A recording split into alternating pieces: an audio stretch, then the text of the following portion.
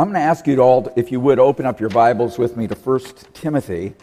I realize I've been gone for the last couple Sundays, but I've been preaching from Paul's letter to Timothy, his first letter, and now we're in chapter 2. We're in the latter part of chapter 2, so I'm going to be reading from that to you. 1 Timothy chapter 2. And I think I should begin probably, in order to get a full sentence, I think I should probably begin with, yes, Paul's speaking to men and he's speaking to women about worship. He said in verse 8, "I desire then that in every place the men should pray, lifting holy hands without anger or quarreling. And likewise also that women should adorn themselves in respectable apparel, with modesty and self-control, not with braided hair and gold or pearls or costly attire, but with what is proper for women who profess godliness, and with good works." Now I begin in verses 11 to 15. "Let a woman learn quietly with all submissiveness. I do not permit a woman to teach or to exercise authority over a man. Rather, she is to remain quiet. For Adam was formed first and then Eve, and Adam was not deceived, but the woman was deceived and became a transgressor. Yet she will be saved through childbearing, if they continue in faith and love and holiness with self-control." Let's pray together. Father, as we come to this portion of your word, I ask that you would make the words of my mouth and the meditations of our hearts acceptable in your sight. O Lord, my rock and my redeemer. Amen. Well, this morning I began the first of two sermons on this, clearly the most controversial text in the pastoral epistles, in Paul's letters to Timothy, the two letters, and in his letter to Titus. Clearly this is the most controversial passage. Tremendous debate continues over how to interpret these verses, and I think that's very worthwhile, because I think a lot is at stake in how we respond to what Paul has said. So this morning, because this is going to be two sermons, this morning what I want to do is lay some groundwork, and then I'm going to be looking at verses 11 and 12 with you.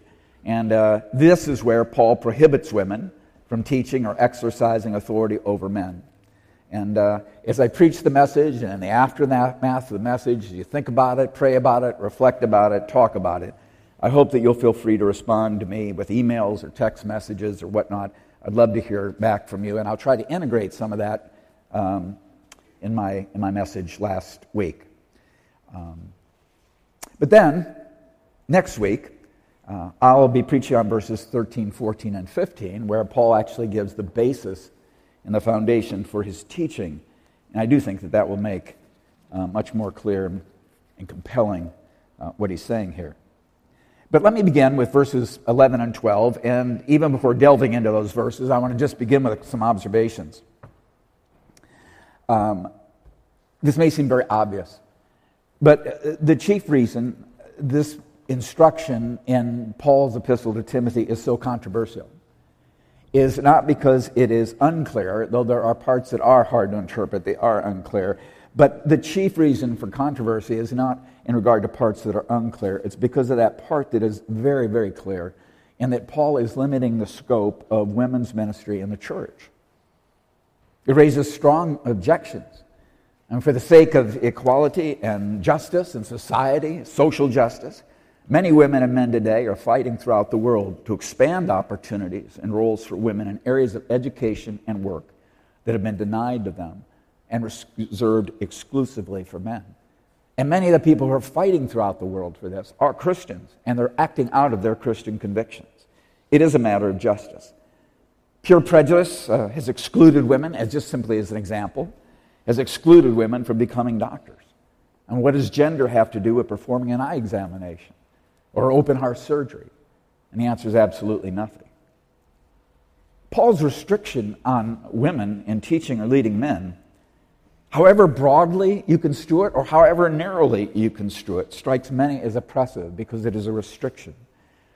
Even in churches that teach that all Scripture is God-breathed and profitable for teaching, for reproof. It's profitable. All of it is profitable for teaching, for reproof, for correction, for training in righteousness. Even in many churches that affirm the historic view of biblical inspiration. And regrettably, I have to say there's more to it.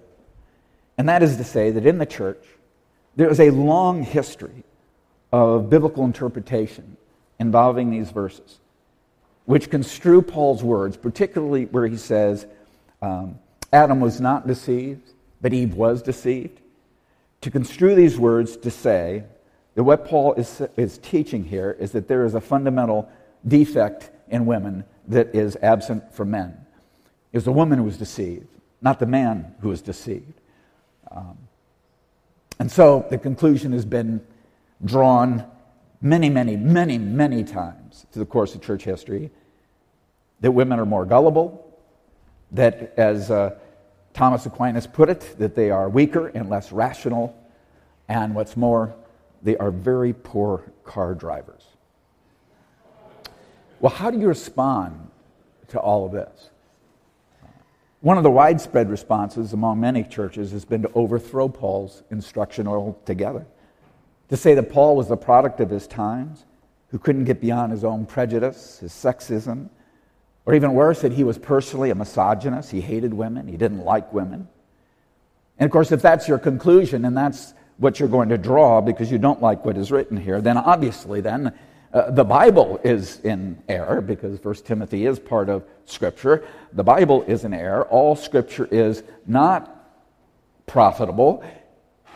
And of course, Paul's teaching, and the teaching, I think, of whole Scripture, is that because Scripture is God-breathed, all of it is profitable. And so really the very doctrine of Scripture is at stake very often. Well, anyway, the protest and the rejection of Paul has led not only to the intended ripple effect, which has been to ordain women as elders and preachers over congregations, but it has also led to a revolutionary tidal wave. Now, the ordination of male and female homosexual clergy. In England this past May, Anglican bishops from one of the dioceses launched a drive to encourage transgender people to become clergy. And although we could spend time and analyze that this morning, I'm not going to. I would just simply say that once an individual or once the church concludes that Scripture is no longer fully reliable, it has cut itself adrift. And you know, when a boat is adrift, you don't know it's adrift until you realize you're so far from your moorings that you may not even be able to get back. Well, my purpose here today and next Sunday isn't to refute the negative characterizations of this text or of Paul. And my purpose isn't to defend the traditional interpretations of the text. My purpose is to underscore what Paul did say and why it is important and vital today. Having made that observation, I want to make another observation. I want you to consider with me the character of this particular epistle as a whole. In other words, I want you to think about the context in which Paul is writing this. Paul names the purpose and the significance of his instruction in 1 Timothy 3, verses 14 and 15. And this is the way he put it. He said, I hope, talking to Timothy, I hope to come to you soon. But I'm writing these things to you so that if I delay, you may know how one ought to behave or how one ought to conduct himself in the household of God, which is the church of the living God, the pillar and support or buttress of the truth. Paul's whole frame of reference is that the church is God's household, God's family. And at Ephesus, God's house, his household, was in disarray, beginning with men who were misleading others by their teaching. The gospel that Paul had taught was being distorted. And further, the man that he had installed as a pastor was being challenged. So within the church, both truth and authority were under attack. Those who knew better, beginning with Timothy himself, were stressed out. They were beginning to waver over this. So Paul writes in order to restore order on both counts. truth, and authority. And to that end, he asserts his authority again and again as he writes this epistle, using the first person I, as an apostle. And then he teaches also, at the same time he asserts his authority, he's teaching truth. And he's teaching it in a way that's very pointed. And some of it you may even find abrasive. And then what's more, he admonishes Timothy in chapter 4:11. He admonishes Timothy to command and teach these things. And then in chapter 6, verse 2, to teach and urge these things. Toward the end of the letter, he underscores that what he has written is Christ's truth. It's consistent with the gospel. It's consistent with Christ. He says in chapter 6, verses 3 and 4, toward the conclusion then, he says, if anyone teaches a different doctrine and does not agree with the sound words of our Lord Jesus Christ and teaching that accords with godliness, he's puffed up with conceit and understands nothing. So Paul will give no ground on what he's taught at all. And one of those places where he writes with authority in the first person is in our verse 12.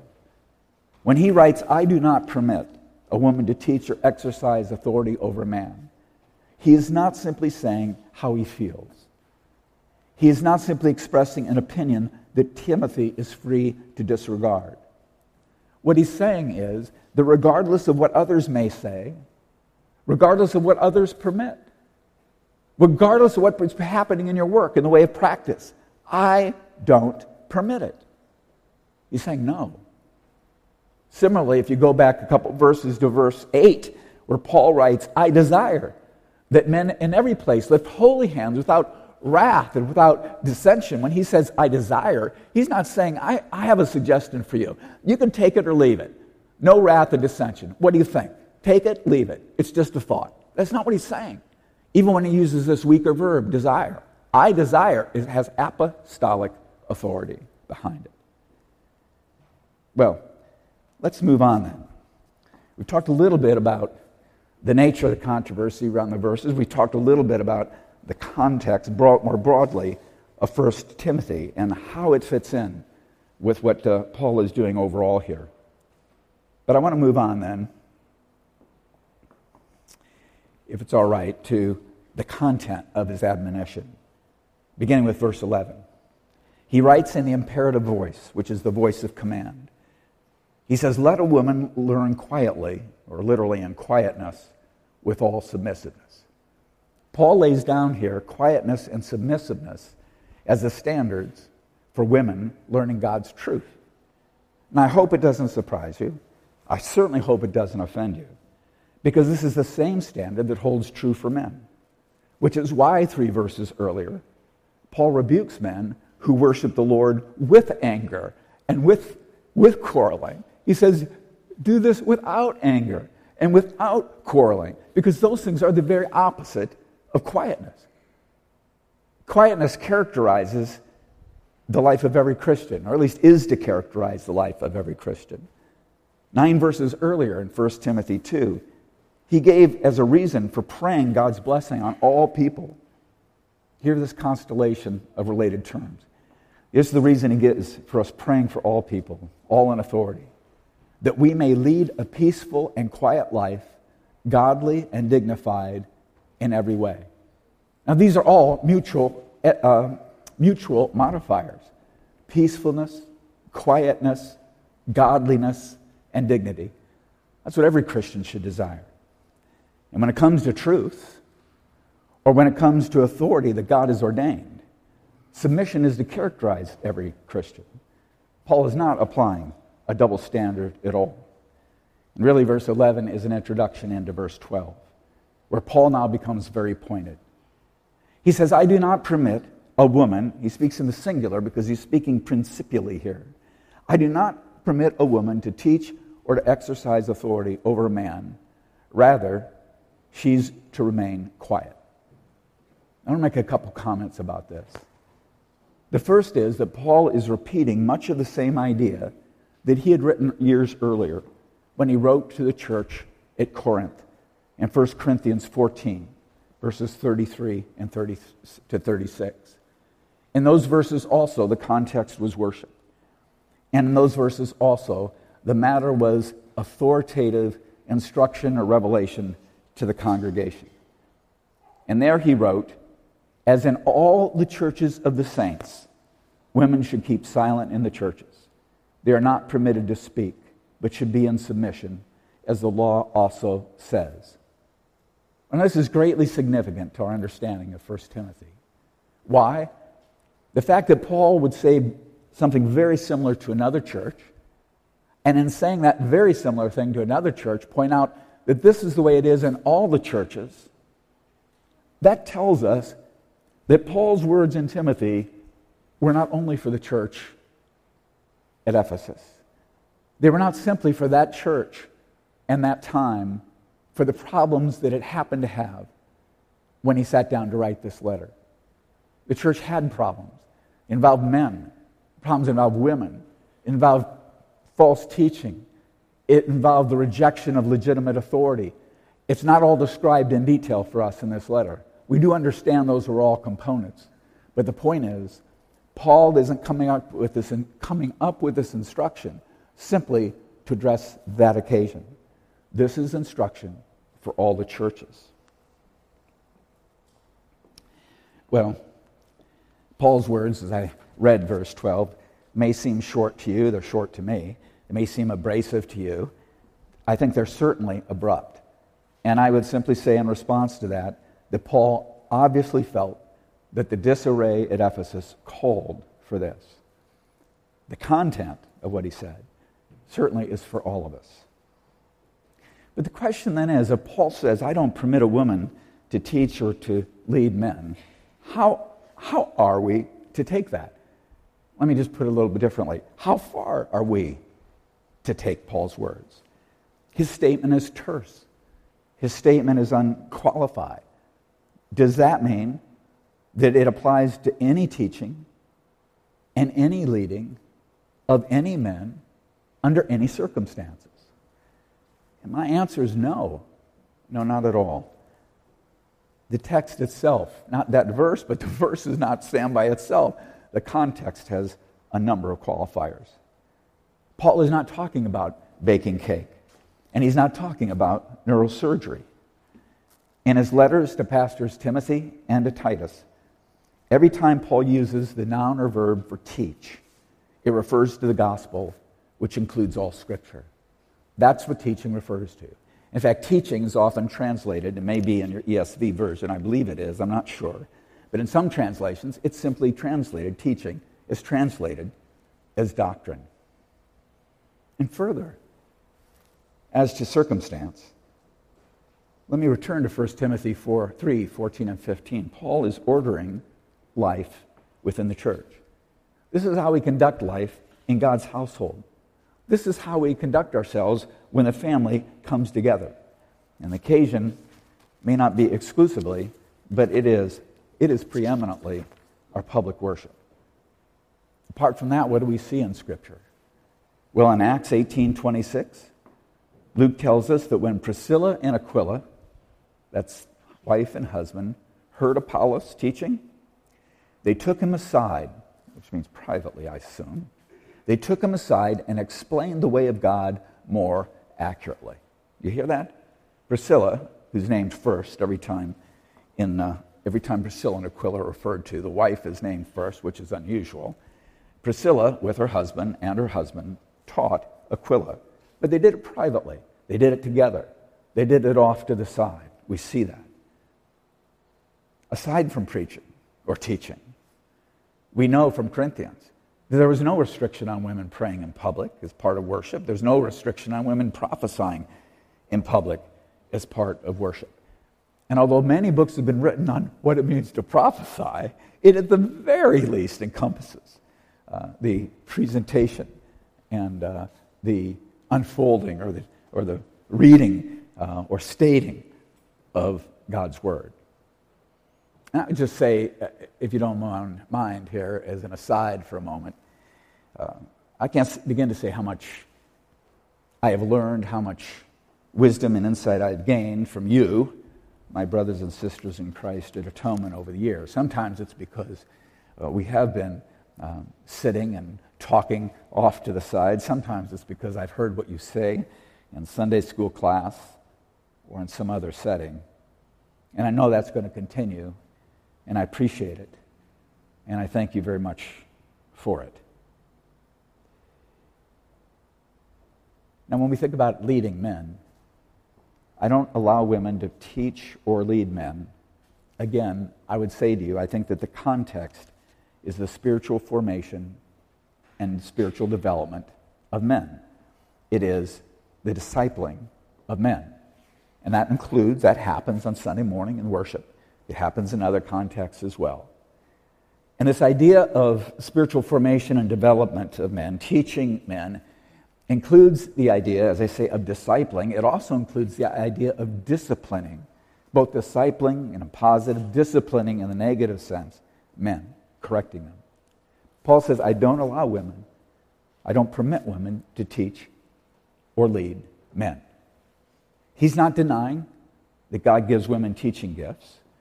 They are to mentor, to teach each other, to teach their children. What he is denying is that God calls women to exercise spiritual authority over men.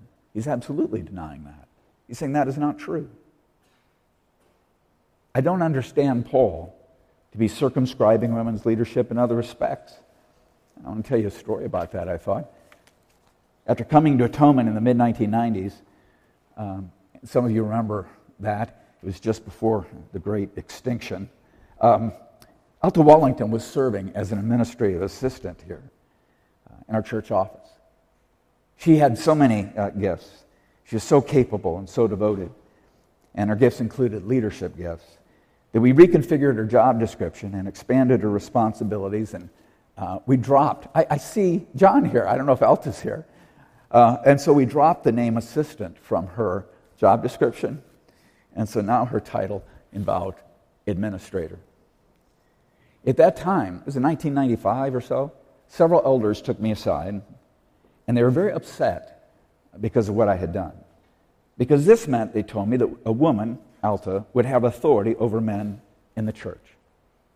Well, I simply observed from my point of view that Alta continued her calling, and today she's leading our campus revitalization 2020, which is great, because there's no man in this church that begins to have the gifts that she has in order to see that accomplished.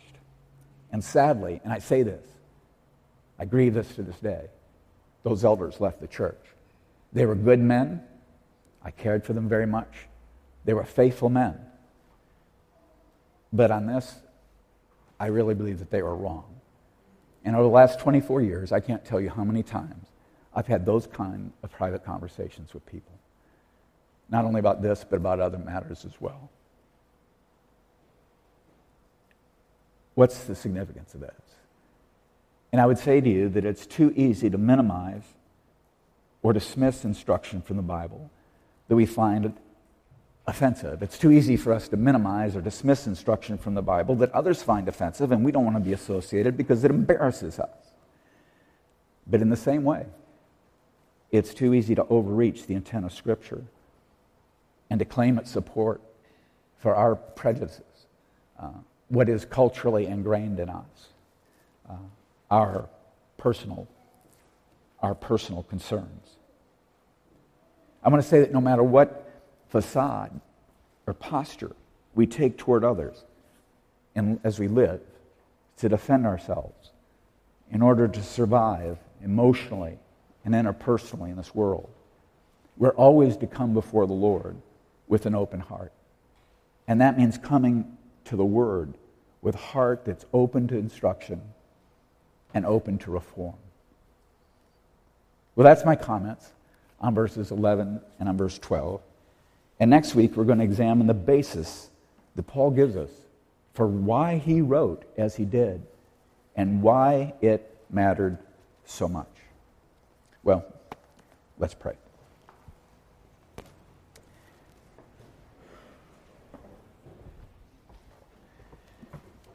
Father, I love you, and I thank you so much for this portion of your word. I think I felt this week what others said to me. that this passage was a sticky wicket, whatever. Yes, a minefield.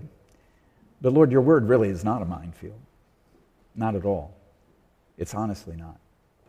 You reveal truth to us, and then you explain it. You don't necessarily expect us to get it or to accept it simply a priori, because we don't come from the kingdom of God. We've been called into the kingdom of God.